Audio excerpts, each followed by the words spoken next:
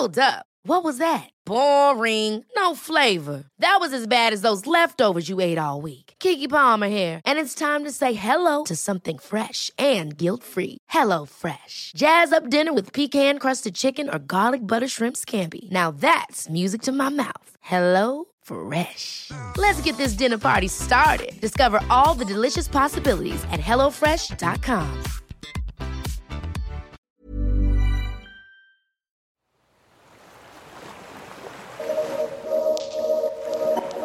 I'm Helen Scales. And I'm Shay Rhodes. And this is Earth Unscrewed. This living planet of ours is astonishingly beautiful. But what with deforestation, pollution, plastic filling up our oceans, demand for fossil fuels, toxic chemicals... It appears our daily lives are taking a serious toll on this place we call home. In this podcast, we'll be looking into new sustainable solutions that could fix the problems. And hopefully unscrew the planet.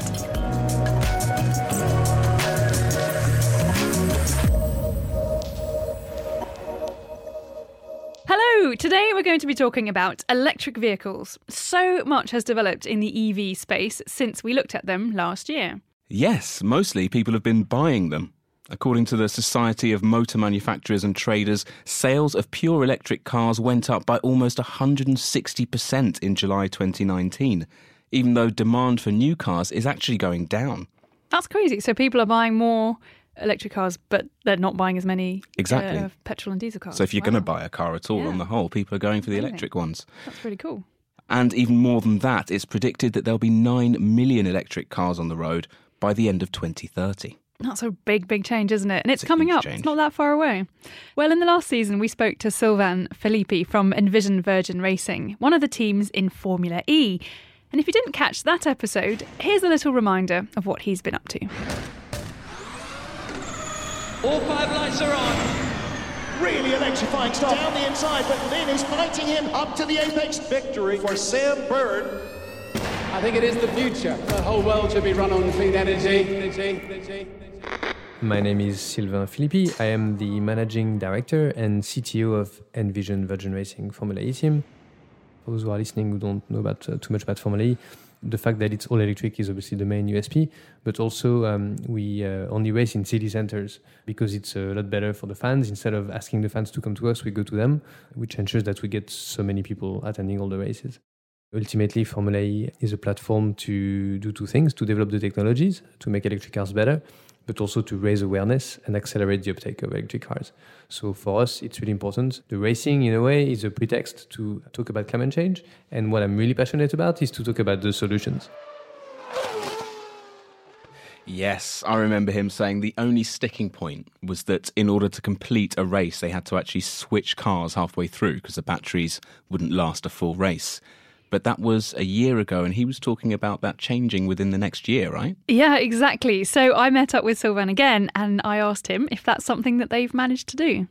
So people rightfully were asking me tough questions at the beginning because they said, hold on, you're trying to prove that electric cars are viable, yet you need 2 cars per driver to do a 50-minute race, right? So if anything, you're highlighting the problem, which was a fair enough question, right? To which I replied, and I said, you're right, but it's a more long-term project. So we said, okay, at the time we could have done a 25-minute race like many other formats of racing with 1 car and it would have been fine. But we said, no, on purpose, we're going to make it a relatively long race, about 50 minutes, but we're going to need to do 2 cars to do that because the battery tech wasn't there. Now, 4 years later, we can do the exact same race distance at much higher speeds, using much more power, with only 1 car. Which hopefully, instead of me talking a long time about a lot of numbers, it makes it very obvious for people to realize, oh, wow, I'm watching the same race, they're going much faster using more power, and it's only 1 car. So by definition, there's a lot more energy in that car and so on. So that was the main target. And and then we're looking forward to the next few years where the roadmap for technology improvement is still very exciting. So more energy density, more power density, which means, the components are getting lighter and lighter, more efficient. So, it's only a matter of time before we can make the fastest cars on the planet. So, electric cars are very exciting, and it does feel like they're moving really quickly, and I don't just mean the cars themselves. No pun intended. Things are the technology is changing and it is kind of going in these directions that we talked about. It is, and I think he's made a great point there about how it's a demonstration project, the whole of Formula E, and you can see the technology maturing and changing, and as a consumer you can kind of try and buy into that a little bit. I know with Formula One, the cars that they had 10 years ago, what was considered relatively new or different technology 10 years ago is now actually in the cars that we buy. So, I guess it's the best way really of preparing the public for what's coming. And clearly a lot of people are also, they're going for it and people are buying electric cars. How are you feeling about it? Do you think it's still a way off for you? It's still a way off for me. But yeah, I can definitely see that the next time I come to buy a car, the electric ones and the hybrid ones will be on there, even if it's secondhand. Yeah, and I guess I've been thinking about this quite a lot recently, about the change that we're seeing in electric cars, thinking about the batteries specifically and how the technology there is also kind of wide open to innovation, which is really exciting. That the way that we make rechargeable batteries, it might well change in the future too. The other thing is an electric car should last a lot longer in sense of it's got so few moving parts, it's so efficient that you shouldn't have to buy another one in, I don't know, how long do petrol cars last? Like 5 years, 10 years? Like not that long, really. Well, that's one of the key challenges for me, and that's why I talk about second-hand. I don't think I've ever bought a new car. Yeah. I only buy second-hand cars. So I'm looking at the current wave of electric and hybrid cars and thinking which ones of these are going to be still running 5 to 10 years when I can actually afford to buy them. And that'll be a real marker, I think. And I think they will be. I think there's going to be a great market in second-hand electric cars once they've got the batteries worked out. So they might have to be potentially changed. Potentially, yeah. But the cars themselves are just so much more simple. It's like it's just a simple electric motor, not this crazy orchestrated series of explosions that goes on inside a combustion engine. So we really, it could be, if you're in a lucky position to be able to sort of invest more in a car up front, it should go pay on off in the for long much, run. much longer. Another thing, though, that's changed since we last spoke to Sylvain is the new EU regulations, which require all electric cars to have an external speaker attached to them. Yeah, this is the Acoustic Vehicle Alert System, or AVAS, and it actually came into law on the 1st of July 2019. It kicks in at speeds of up to 13 miles an hour. Okay. And it has to be the volume of at least 56 decibels, which is similar to the volume apparently of an electric toothbrush. Right. Okay. But it can't be louder than 75 decibels, which is how noisy a conventional car is. So it's a bit quieter than a conventional Somewhere car. between 56 and 75 Yeah, decibels. so sort of toothbrush to car. That's what we're aiming specific. at. Okay. But it's these slow speeds which apparently are the most dangerous. Yeah, no, they are supposed to be the most dangerous speeds, though, under 13 miles an hour. One study suggested that 93% of blind and partially sighted people have had problems with slow-moving electric cars. And I can understand where they're going with this. I do think it's a shame, though. I wonder what noises it will be. Could it be any noise? Well, yeah, that's the next one. Each car, you can imagine there's like a special room somewhere in the Mercedes factory where all these people with headphones on going, oh, no, ow, it sounds too tinny. Does it have to sound like a car? Yeah, you have to go, choo. Could it just be like, like ice cream vans, just yeah, tunes? like a little jingly song. That might annoy us do as that. much, That'd though. be quite annoying, wouldn't it? That would be quite annoying. Car coming, or some words or something. Well, do you remember when they first... Do you remember? No, you probably don't, Helen. I'm guessing you don't remember when cars were first produced and allowed to drive on the roads in the UK. You've probably forgotten that. It was a long time ago. But actually back then, a man used to have to walk in front of a motor vehicle with a bell. Ringing a bell to alert people to the fact that it was coming. And these are normal cars, which made presumably a massive racket. But even back then, people weren't used to it. And that, for me, is the key. When I hear about this law saying that you have to make a noise when it's an electric car, I can understand that, and I can definitely understand that deaf and partially sighted people are going to have difficulty, but actually that's probably because it's a new thing. So it's obviously a big deal, the noisiness or lack of noise in electric cars. But I thought we should also ask Sylvain, being the electric car guy, what he thinks about this new law. And he gave a really interesting response. I'm not sure if I completely agree with it, because if you think about it, there are many, many cars on the road today that are equally as quiet as electric cars anyway. Any hybrid cars at low speeds makes no noise either. And a lot of kind of luxury, high-end cars, limousines, whatever, also make no noise at all when they go at low speed. So if you want to be logical in your approach, you would have a threshold of noise of decibels, and you say any car below that should have that noise emitting function, right? If it's better for safety and it makes it and it saves lives, then why not, And there's another factor, which is a bit less important than the pollution and the health and all the other aspects I talked about. But Noise pollution is also something that is sometimes talked about, not enough. But if you go in big cities, in London, I was in Manhattan recently. If you sleep in a hotel room in New York, the noise pollution is incredible, right? And if you live there all the time, it can be a bit tiring. So there is, I think, a real beauty in imagining that we will have clean and kind of silent transport in a city, could make living conditions in the cities much more pleasant for all the residents. I was in China recently, and there's one city there where, not overnight, but almost, they replaced all of their buses with electric buses. Pretty much all the taxis are electric, and actually very few cars on the road are petrol, like literally maybe 1 in 20 or something. So it's a lot of people, big Chinese city, and it's very surreal. You see all these people, these huge crowds, all this transport, and you don't hear any noise.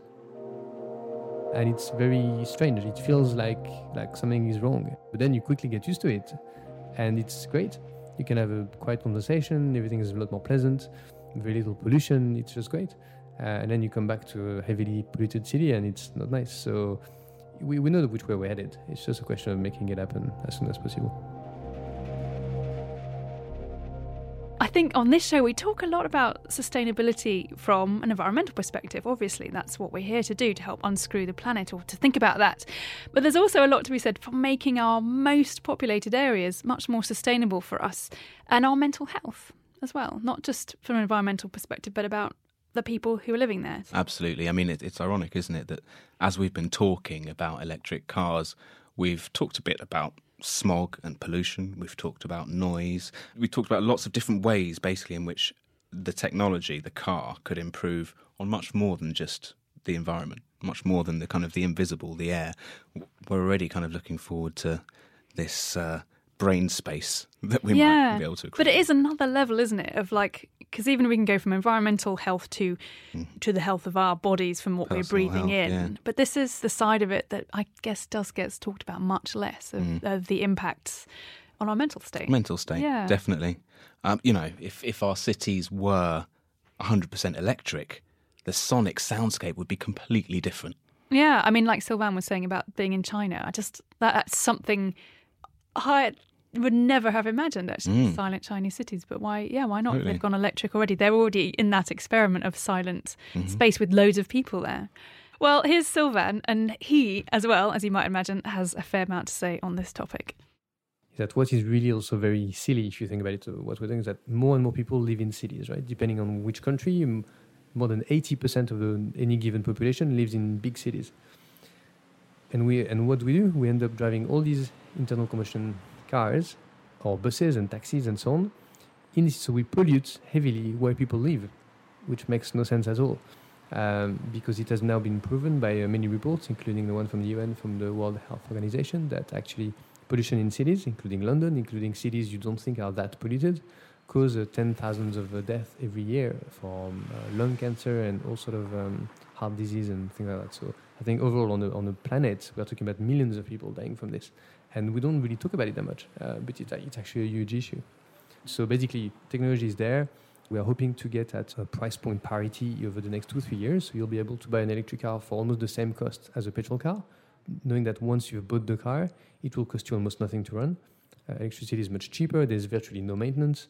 And then the idea is to convert all the cars, buses, any road transportation to electric, right? I think it will come quicker than we think, actually, because I think the combination of two things. First, really the technology has been improving and it's been accelerating, right? So this next generation of cars coming from Audi, Volkswagen, and all the big car manufacturers coming in the next few years are really, really compelling vehicles that are going to sell in the hundreds of thousands very quickly in all markets. So that's going to have an effect pretty quickly on the total number of vehicles on the road. But there's another aspect, which is regulation. And you might have seen now countries, governments, local districts, and down to cities are now saying, okay, that's enough. Again, for the health of our citizens, we need to stop burning fossil fuels.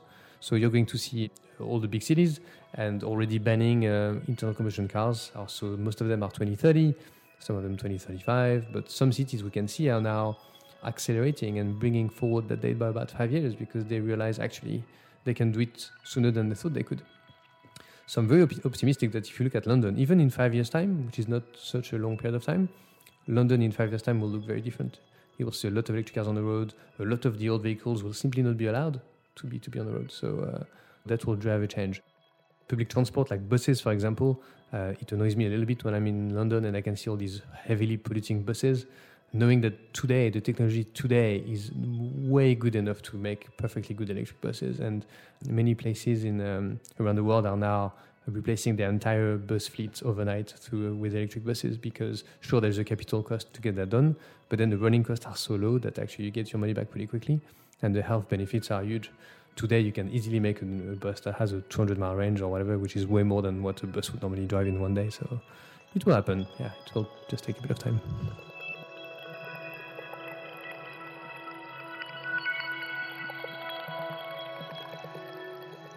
Thanks to Sylvain Philippi for talking to us again from Envision Virgin Racing Formula E. I was on an electric bus on the way here, and it is a much nicer experience. It doesn't vibrate. It's not as loud and kind of, it just feels much smoother. It's a much nicer experience. But then climate change and dealing with climate change, it does have these kind of knock-on effects, doesn't it?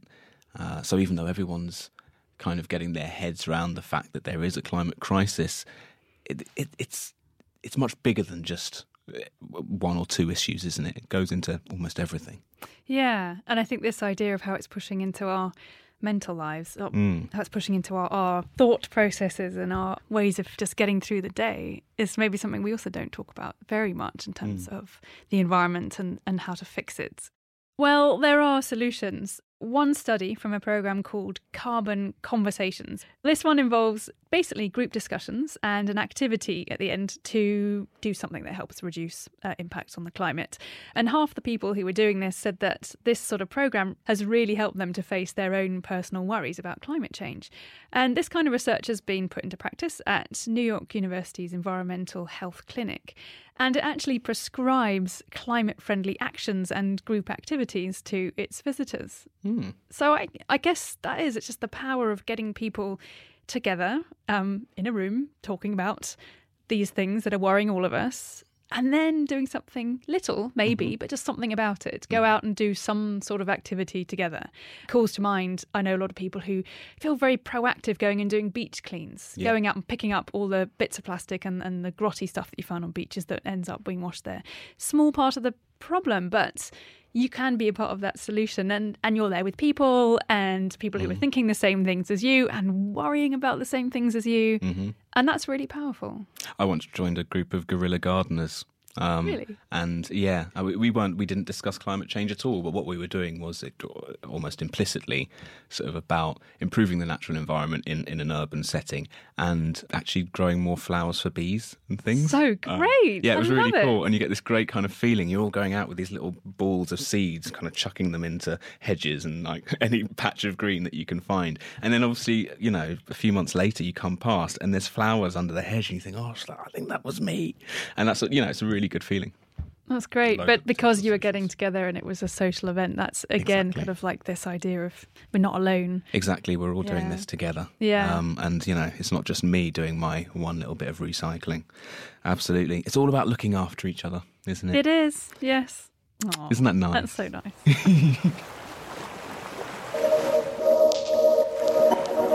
Well, thank you very much for listening to Earth Unscrewed. If you've enjoyed listening to any of the themes on this episode, we've included some links in the description. To follow the incredible work happening at Envision Virgin Racing Formula E, or to find out how to go and watch a race, head over to their website at envisionvirginracing.com. To follow the series, don't forget to subscribe. And please do remember to rate and review us. It really helps us to get these amazing stories out there. Until next time, I'm Shay Rhodes. And I'm Helen Scales. Thanks for listening. Bye.